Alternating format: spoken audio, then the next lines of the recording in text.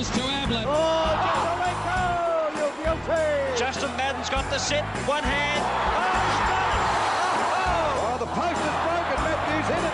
Oh, talk about a he-man. Dream rises to the top. He is an absolute legend of the game. This is your Football Life with Rex Hunt for Tobin Brothers Funerals, celebrating lives. Matthew, we're here again with part two of Kevin Sheedy's career. We had his playing career last week and it was just fantastic, including 3 premierships at Punt Road and his affinity with people like Kevin Bartlett and Tom Hafey and the rest of the stars down there.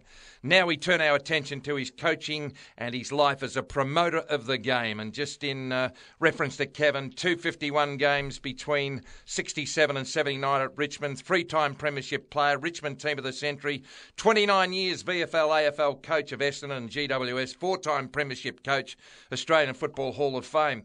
And if you missed last week's first encounter of Kevin Sheedy, the player at Richmond, here's a little bit of what we discovered. Well, there would be not many footies around because not many kids had the money to have a football. So we used to obviously play with tennis balls and rolled up paper footies and that sort of stuff. And that was pretty good because it was just innovative. You know, we had a great time. Very challenging. It was dog eat dog. You want to get a game and you don't. And Kevin Bartlett and I, we actually started off in Melbourne zones. We lived in South Yarra, which actually belonged to Melbourne. You know, we got to our teenage years. We were sort of down at Richmond at the right time because all of a sudden they recruited a guy called Tom Hafey. Carlton had a magnificent day that day. They kicked some very freakish, fantastic goals and deserved their win. Look, we come back and won the next 2 premierships. Every now and then you could teach them something along the way, even though you don't have the talent and the ability of these guys. Throw in Ian Stewart, don't forget him. And then you balance it out with a guy like Brian Wood. Well, there it is, folks. Now we get into the real stuff. When did the time come whether you or someone suggested to you that your time as a player was coming to an end? Because it comes to us all. Can you remember that? Oh, yeah, look, it was probably just about the start of 79. I'd broken my leg playing for Australia and Ireland, and that would have been missed by most people. Obviously, it happened over there. So there was Alan Martella and myself sitting in the Dublin hospital, both with broken legs, and trying to get up to get back and play was very difficult in that early part of 1979. So probably five weeks in, Graham and I had a talk about it, and the proposition was to go into coaching as soon as possible. So Richmond changed the contract from playing into a full-time coach as development officer, assistant coach with Tony Jewell. Can you take us through the approach from Essendon? Were there approach from other people? Were you now focused into that program at Richmond that I would like to coach at the highest level, and it may not be my beloved Tigers? Take us on the journey that saw you end up at Windy Hill for the very first time as senior coach. I don't know whether you remember Brian from Brian's Speed Shop. Do. Yeah, and David Efron. I used to train with David down at a gym, Stan Nichols. David Efron is David's Tim Brout and Dandenong, and we're still great mates. And they got me an interview with, you'd say, Alan Hurd and Greg Sewell back in 1976. So that's the first time I was interviewed, possibly to look at coaching Essendon after I was one of the best and fairest at Richmond.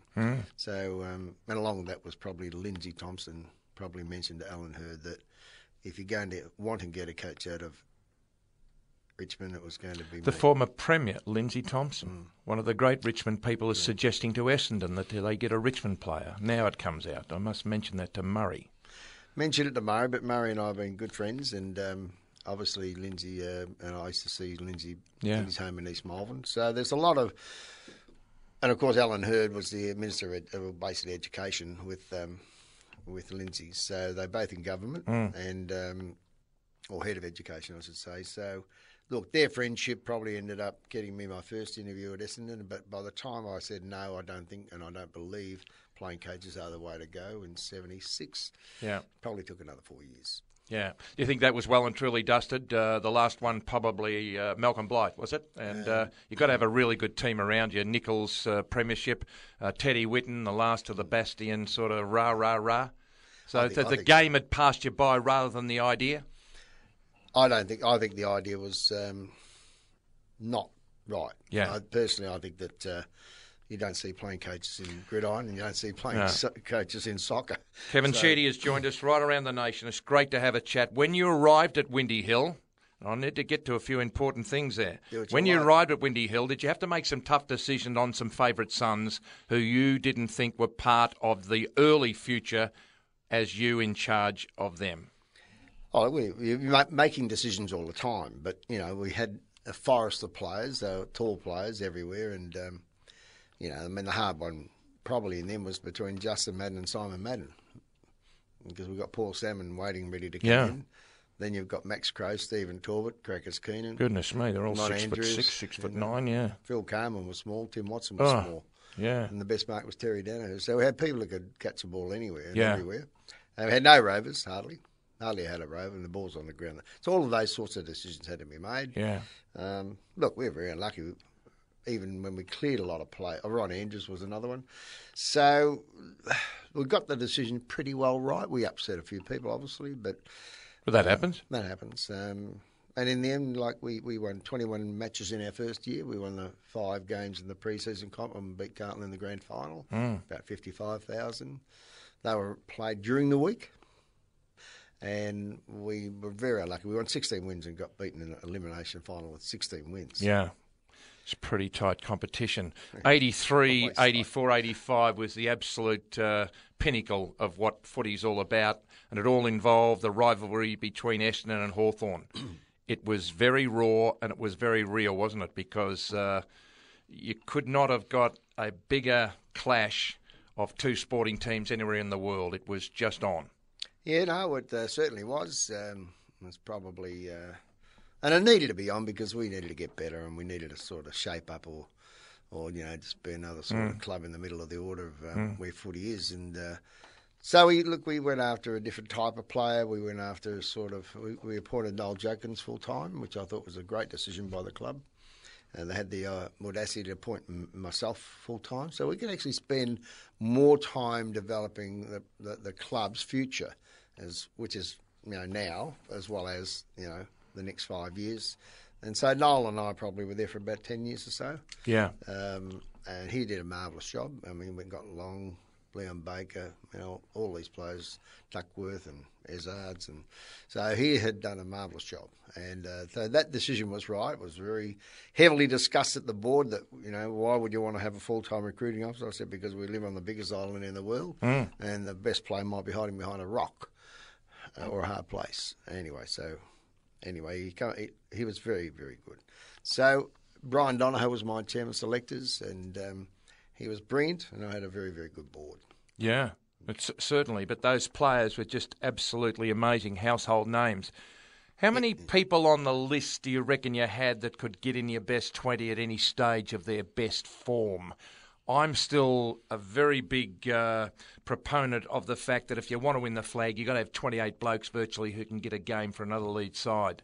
Did you feel you had that in that group in the early to mid-80s?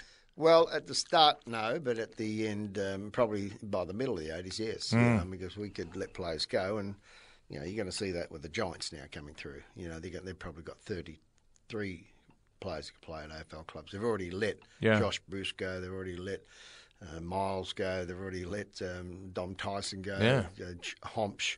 So these are very good players at the club. So I think in the end, I looked at the seconds of the Giants last week, the reserves and the Giants. So I think that probably Essendon around that period had probably 30. Out of the break, we're going to talk about the Anzac Day, which has just become something incredible, your tremendous association with Indigenous Australians. But you clearly love dealing with people, and you clearly love dealing with people who want to learn. And Essendon was the best launching pad for that, wasn't it? They were ready for someone not only to coach them, but to teach them not only about footy, but about life in some instances with your young chargers.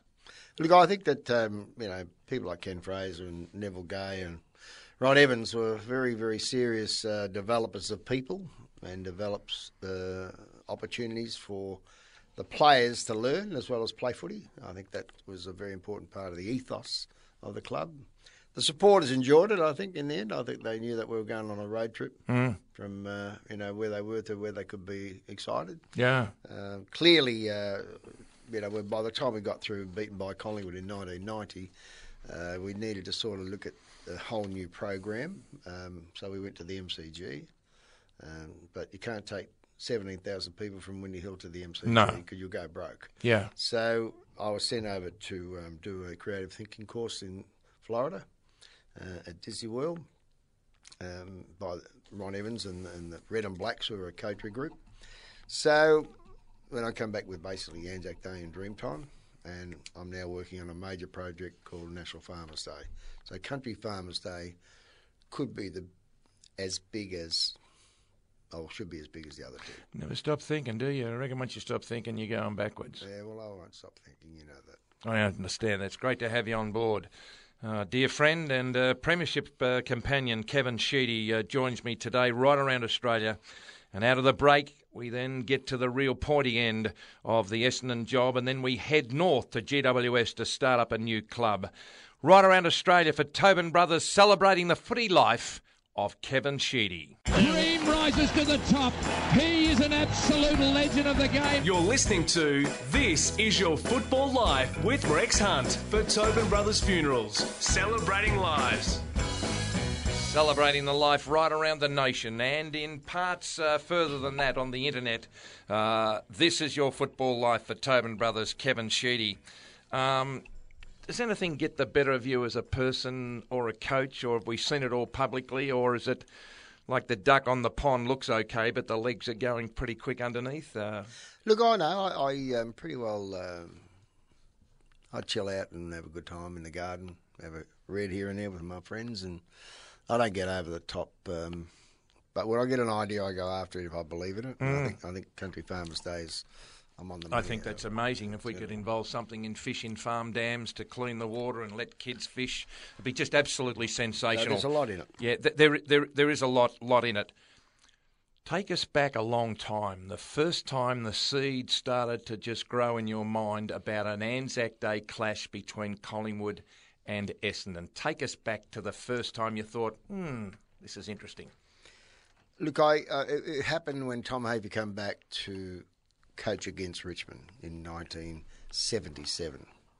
With Collingwood. Yes. Yep. And that was the biggest crowd I've ever seen in the home and away game. And that was to a side that won the wooden spoon the previous year under Murray Wiedemann. Such was the power and the energy of Havey that he brought to Victoria Park. Yeah. Well, he brought energy to everywhere he went. And look, when over 92,000 come to the game, and that's two suburbs next door to each other, that only Victoria Street, actually, Abbotsford, is the difference between the suburbs. That's quite an amazing, powerful event to happen. So it showed you that Anzac Day could be something special, but I felt, I just felt probably 20 years later, sort of, it was falling asleep, and being a Defence Force person and very happy that I was a National Service person. Yes. I thought I owed the people that went to Vietnam, because I thought that we didn't treat the Vietnam vets that well when they come home. So in the end, Anzac Day was a great opportunity, a stage that you could actually reinvent what should have happened and be very proud of the Vietnam Defence Forces, because it wasn't their fault that they had to go there. They were told, and most people in the Defence Forces are told what they've got to do. Yeah. And so there's a bit of feeling there, and I thought we had to get that and rectify it. Other than that, I thought the Anzac Day was falling asleep, and we needed to make a stance on that. So I rang Gubby, and we went. Gubby Allen. Yeah, we went and saw Bruce Ruxton. With now to get your CEOs, and obviously that's important. I think so. David Shaw from our club and our CEO Roger Hampson loved the idea, went with it, and Gubby went and got his president, Alan Cullister. And the rest is history. Exactly. And I think the greatest thing I said on a radio program a couple of years ago was you won't hear a pin drop now. And I can remember in the early days people would yell out. And Ron Barassi stood beside myself overlooking the MCG when you were coaching Essendon and gave one of the greatest sprays to people who didn't stop and were not silent. And it was just absolutely great.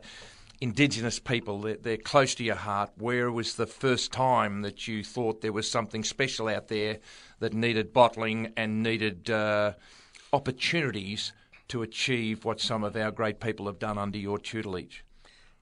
That would have started going away doing the coaching trips with Richmond, and probably really kicked in when Wyle Roberts and Neil Baum took me to in 1974 to Tiwi Islands. Yeah. And I'd never seen people so different than what I saw in Chapel Street, South Yarra. So it was an awakening for me. I thought, mate, I don't even know my own country here, and this is pathetic. And I've been in the army and been out of the army. So it's a learning stepping stone along the way in life. And so I promised them if I ever get the coach, I'll come back up and bring the team I coach. And I didn't think I'd coach Essendon. I thought I'd coach maybe, Glenelg or Sturt or Norwood, something like that. So I just thought it'd be a plane flight from Adelaide straight up to Darwin and play the games. But anyway, it was the Bombers.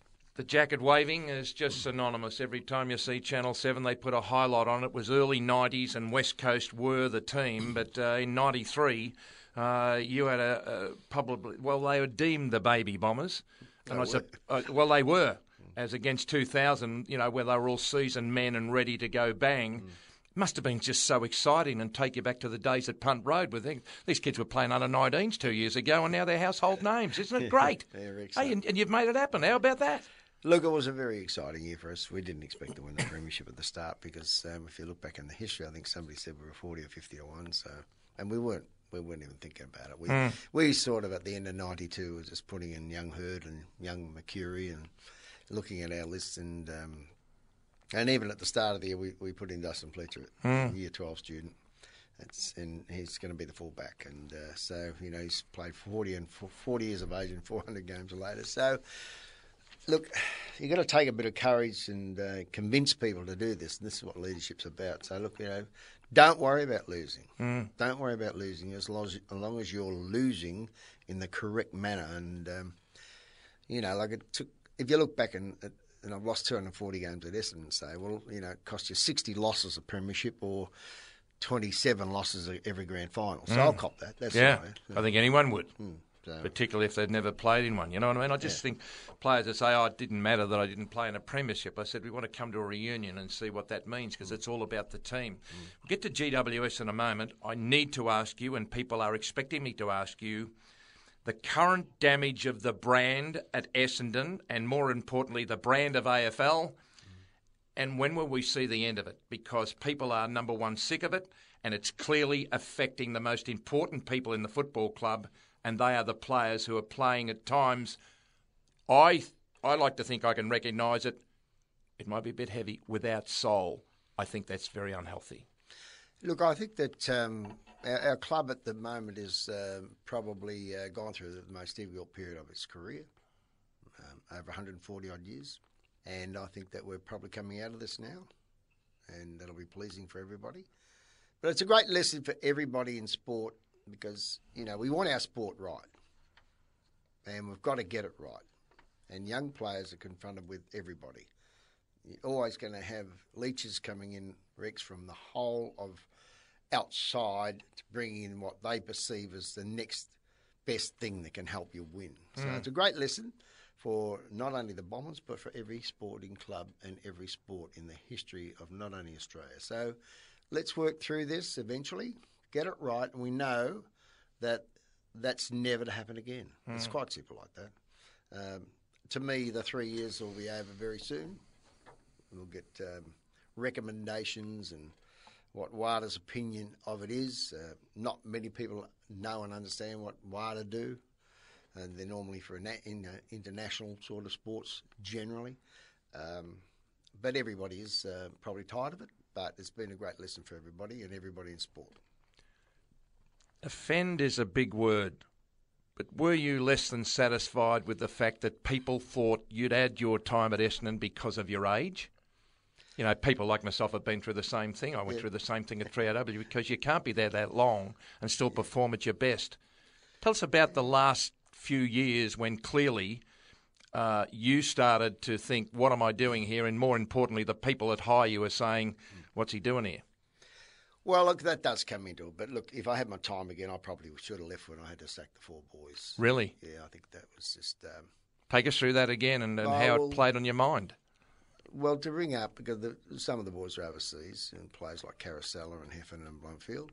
All premiership players? Yeah, in the middle of their career. And then go and sit down with Damien Hardwick and say, look, I can offer you, get a 3-year contract deal at Port Adelaide for you. And I thought, this guy's got 1 year to go, but I'd rather do the right thing by him. But, when you don't run the salary cap, you just have to deliver the message sometimes.